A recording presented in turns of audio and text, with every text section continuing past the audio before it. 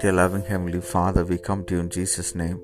Thank you, Lord, for giving us another day, this wonderful weekend.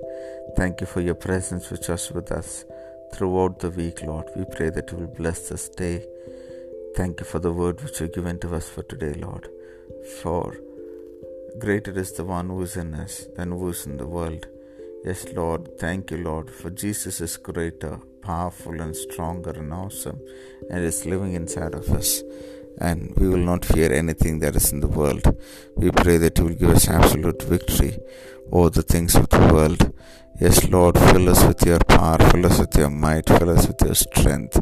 Help us to overcome, Lord, the world, the devil and flesh, Lord.